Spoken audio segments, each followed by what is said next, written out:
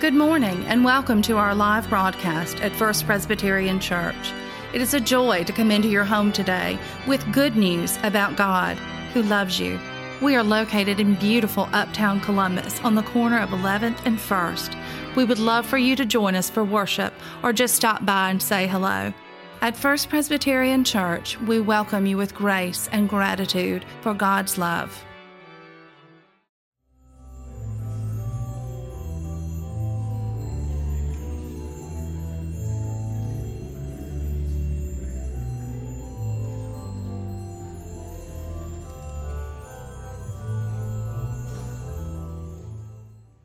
The first lesson is from Isaiah chapter 60, verses 1 through 6. Arise, shine, for your light has come, and the glory of the Lord has risen upon you. For darkness shall cover the earth, and thick darkness the peoples. But the Lord will arise upon you, and his glory will appear over you. Nations shall come to your light, and kings to the brightness of your dawn. Lift up your eyes and look around. They all gather together. They come to you. Your sons shall come from far away, and your daughters shall be carried on their nurses' arms. Then you shall see and be radiant. Your heart shall thrill and rejoice, because the abundance of the sea shall be brought to you. The wealth of the nations shall come to you. A multitude of camels shall cover you. The young camels of Midian and Ephah, all those from Sheba shall come.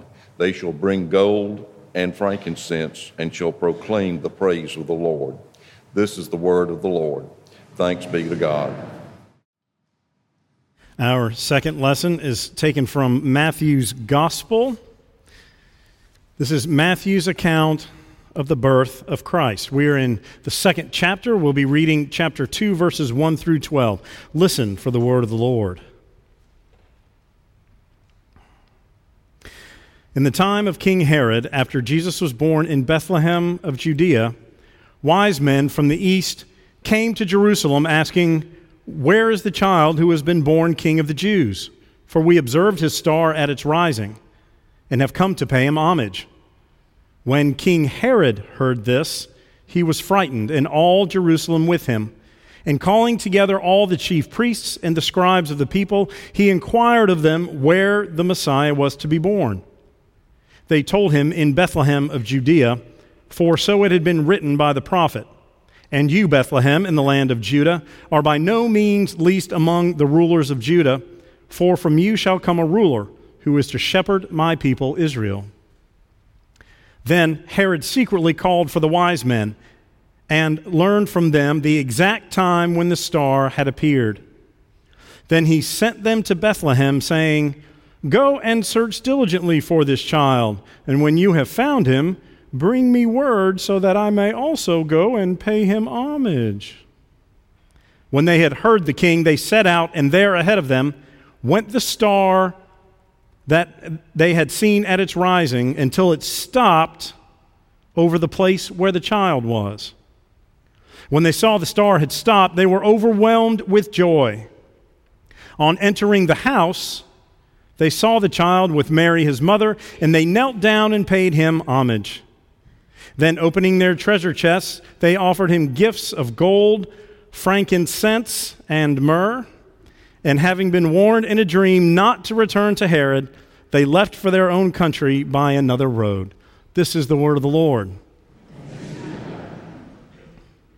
So, Happy New Year again, 2019. It is here and we are in it. You may look around and say, "Preacher, did y'all forget to take down all of the Christmas decorations? Aren't we several weeks past that?" Well, yes and no. We are certainly past the celebration on December 25th, where we celebrate that Christ was born. But in this account, in Matthew's account, the wise men, the magi, the kings, were not there at the birth of Jesus. They were not there at the stable. And so they get there later. And so what we mark by waiting until January 6th, these 12 days of Christmas, is the time that it took the Magi to finally get to the newborn Christ. So this is our last Sunday that we will have our wreath lit and our Christmas drapings adorning the church. But it is because today is the completion of the whole birth narrative, story, and celebration. Today it is about the Magi, the wise men, and them finally getting to the baby Jesus. Now, let's take a step back. What do we know about these Magi? Debbie talked a little bit about them. We don't know that they were kings. We do know that they are at least educated, because we know that they had studied some of the Jewish and Hebrew scripture, which helped facilitate their journey. So wise is accurate. The other term is magi. That is a word that tells us that they were astrologers or sorcerers or fortune tellers, generally people that the Torah says to stay away from. The word is only used one other time in the New Testament, and that's Paul, who uses it in the book of Acts. And one of these magi, the same word is used, except it's magus for one. Magi is plural form. Elymus, E-L-Y-M-U-S, is a magus. And Paul comes up to him and says, I quote in Acts 13:10, "You are a child of the devil and an enemy for all that is right. You are filled with deceit and trickery. Will you never stop perverting the right ways of the Lord?" No words minced there. Paul calls this magi, and says, "You are a child of the devil." And we have three of them that God chose to come meet the young infant Christ. They were not of the house of Israel. They were from the east, maybe Persian or Babylonian. Astrologers, again, maybe sorcerers. We don't know for sure. But what they saw and what they read and understood compelled them to start this journey. So there are two things that led them to start their journey. One is that they knew the scripture and what to look for. They knew the Hebrew Bible. They knew the scripture of the people that inhabited this region. So they knew God's word in that capacity, even if on an academic level. The second part is that they had an experience. They saw this star and they followed.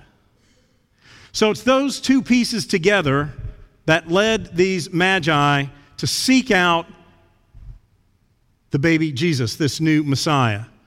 They knew from Scripture what to look for, and then they had an experience. Often in our lives, as we focus on one or the other, we are only getting half of the way God is trying to communicate with us. We can lock ourselves in a room and memorize the Bible and study it every day, but if we are not trying to live it, practice it, and encounter the risen Christ in our everyday world, we are missing what that cannot provide. On the other end, if we are just seeking Christ in our everyday and hoping to stumble into experiences and relationships that we can look back on and say, well, that's got to be God working and Christ present, then we are missing God's word of instruction and inspiration and challenge and understanding and revelation as a part of that. It takes both of those together. Our understanding of Scripture and our experience of the risen Christ in our lives every day. Both of those together led them to this house. So how long between the time Jesus was born and when they got there? Well, we don't know. We were thinking 2 years or under, so Jesus could have been a toddler by the time they got there, or maybe under that time. How do we guess that? Well, when Herod decides to go crazy because he's being threatened already by this new king of the Jews, And after he knows he's been thwarted, he sends out his soldiers to wipe out all of the 2-year-old and under boys in Bethlehem trying to get to Christ, this new Messiah. So we think Jesus was 10 years or under. And they don't find him in a stable. These wise men were never at the stable. They find him in a house. Whose house? We don't know. But a little bit different from the whole manger scene. And it's okay for us to put our wise men at the stable for our nativity scenes. We just need to know that there's a difference between Luke's account with shepherds and angels and Matthew's, which we're doing today, the star and the wise men. So the wise men read, experience, and decide to follow. They could have read and understood. They could have seen this star beckoning to them, and they could have said, "Oh, that is amazing. Let's go." Or let's stay. Let's not do anything. Yep, it looks like those two things are aligned exactly. Neat. And not done anything. But they decided to follow, investigate, seek where this word and this experience might be leading them into the presence of this Messiah. They sought him. So in that process, and we don't know that there were 3. Could have been 10, there could have been 1. They could have all chipped in on those 3 nice gifts. Or again, it could have been 1 very wealthy person, but probably plural. So they finally get there, and where do they go first? Because what are they looking for? The King of the Jews. The King of the Jews. They don't say Messiah, they say King of the Jews. Well, where do you go to look for a king? The palace, the royal palace. So they go to where Herod is. Herod is a bad guy. He is partially Jewish, and because he's not fully Jewish, a lot of the house of Israel does not respect him as their leader. He is the puppet king of Rome who occupies that region. He has killed his own wife, mother-in-law, 3 male children, his uncle, and others. Anybody that was a threat to his throne, anybody that could possibly harm or usurp his leadership and his rule in any way, gone. Which is evidenced when he goes crazy and tells his soldiers to wipe out all the 2-year-old and under boys in Bethlehem. So the wise men go to where they probably is logical for them to look for a king. Hey, excuse me, do you know where we can find the newly born King of the Jews? King of the Jews right here. Herod, I am the King of the Jews. What is this infant you speak of? And immediately it sets up what will eventually get Jesus killed. Herod calls the scribes and the Pharisees together and says, guess what I heard? There's a new King of the Jews. They even know from Persia, Babylon, wherever they came from in the east, and they're coming to meet and pay homage to him. Already it's a threat to the leadership of the day. In his birth begins his death. In his birth, the threatening the powers that be begins here. So the wise men say, well, we don't know. Have you seen him? Well, no. If you see him, let me know, Herod says. I would like to pay homage to him. Wink, wink. And the wise men say, okay, we'll go see what we can find. And again, the star goes and stops on the house where they are. Jesus, Mary, and Joseph. Now, I've seen a lot of attempts to try to explain this as supernovas or comets or an aligning of the planets of Jupiter and Saturn or whatever to describe what had happened, and that's fine. Science and faith are not exclusive of each other. They are intertwined. Science is really our starting to figure out what God does in acts of creation and everyday living. But what's different than a supernova or a comet or an alignment of the planets is that the star stopped over the house. Can't mistake that. That is intentionality. That is God saying, here. They can't miss it. So they go to the house, they find the Christ child, and they give him these 3 gifts. Again, why we think there were 3: gold, frankincense. That is going to mess me up the rest of my life. I'm going to say Frankenstein in my head.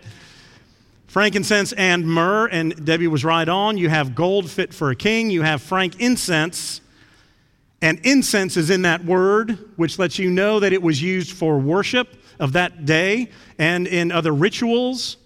And the myrrh often used in embalming or other ways to treat and dress the body. Both frankincense and myrrh were gum resins from trees and shrubs, but very costly, very expensive, and not in that region. So fancy outside gifts brought to this king. So again, why these 3? What in the world was God doing? They were not of the house of Israel. They were people that the Torah, the Old Testament, their Hebrew Bible had already said were to be stayed away from, considered unclean, not worthy of our relationship. Paul later on, which I already shared, said, you are a child of the devil. God chooses 3 of them to come into the presence of Christ and pay him homage. They are Gentiles, what we would call pagans, which is mostly all of our history if we don't have Jewish history. They were not believers. Were they converted in that moment? Did they go home and start some new branch or sect for what they had seen? We don't know that, but it would be fascinating to study and try to figure that out. How were they changed by being in the presence of Christ? So they made this deal with Herod. Yeah, we'll tell you when we find him. They find him, and then a vision comes to them and says, don't go back to Herod. Go home another way. And they went home another way, literally, physically, and metaphorically. Different than they came. They had seen, they had understood. Something amazing had happened, and they experienced it. And now they took all that home. What they did with that, I would love to know. So on this Epiphany Sunday, Epiphany, Greek word that means a manifestation of God. In the old times, not just Judeo-Christian history, but Greco-Roman, all of their gods. If you experienced a God, you had had an epiphany. It has come to mean, good ideas or some kind of understanding, light bulb over your eye. I've just had an epiphany.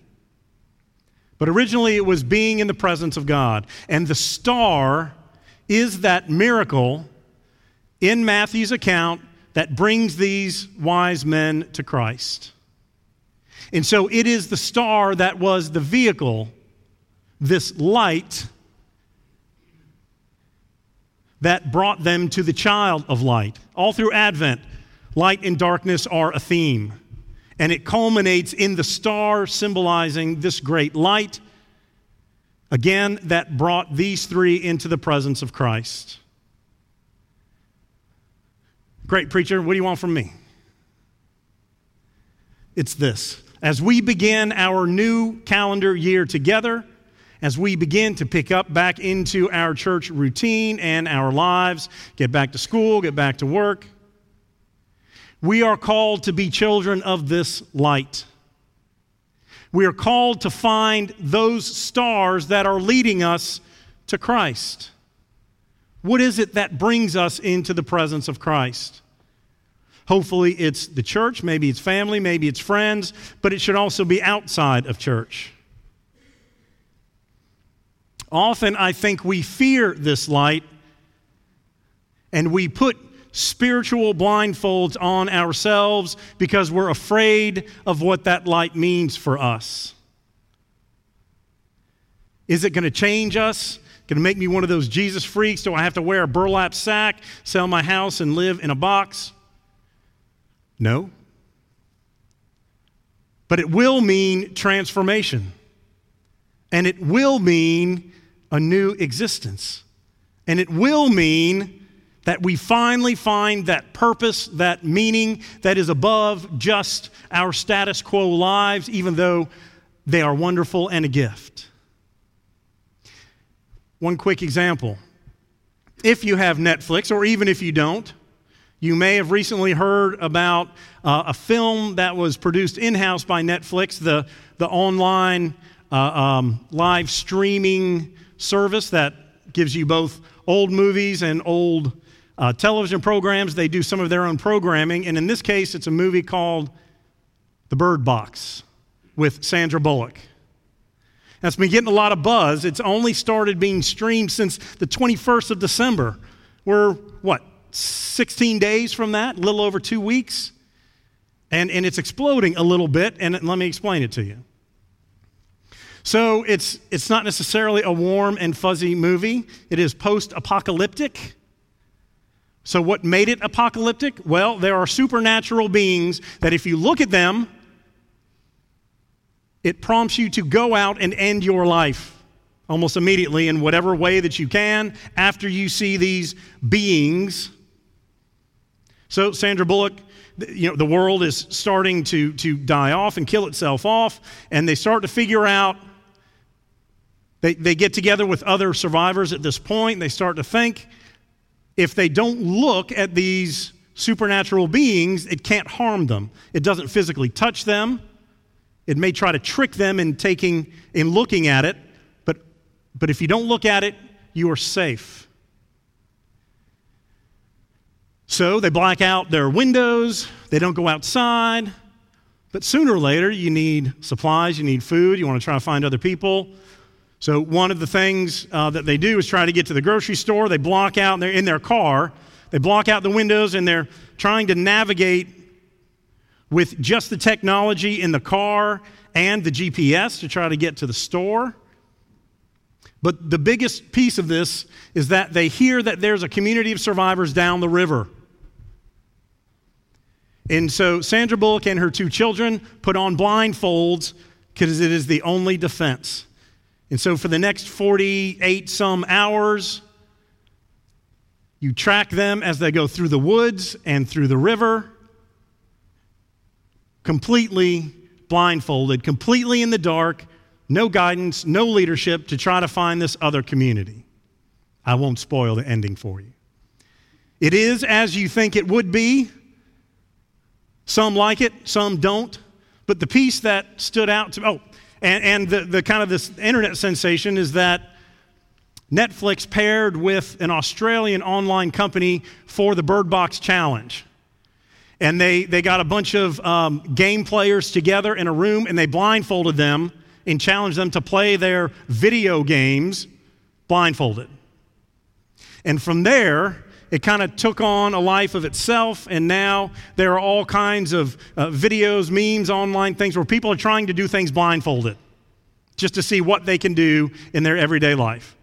Netflix put out a statement, I will add my own, do not do things blindfolded. You will hurt yourself or someone else, possibly me.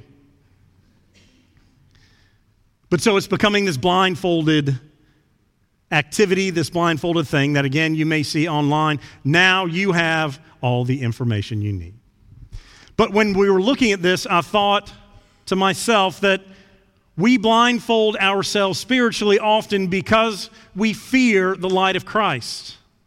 We do it to ourselves, and in doing so, we make sure we keep our life at status quo. And sometimes status quo is comfortable. We know status quo because we know where we've been, we know what is happening. Less surprises in status quo.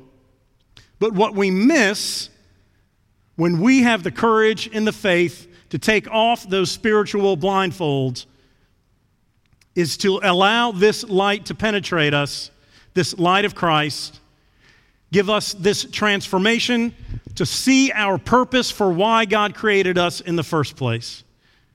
We are missing the joy, we are missing the challenge, we are missing the inspiration, we are missing the meaning and the purpose if we keep ourselves blindfolded spiritually.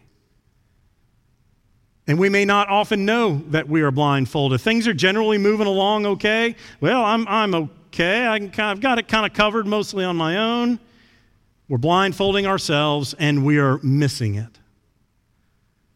This is a new opportunity to start again. This first Sunday of the new year,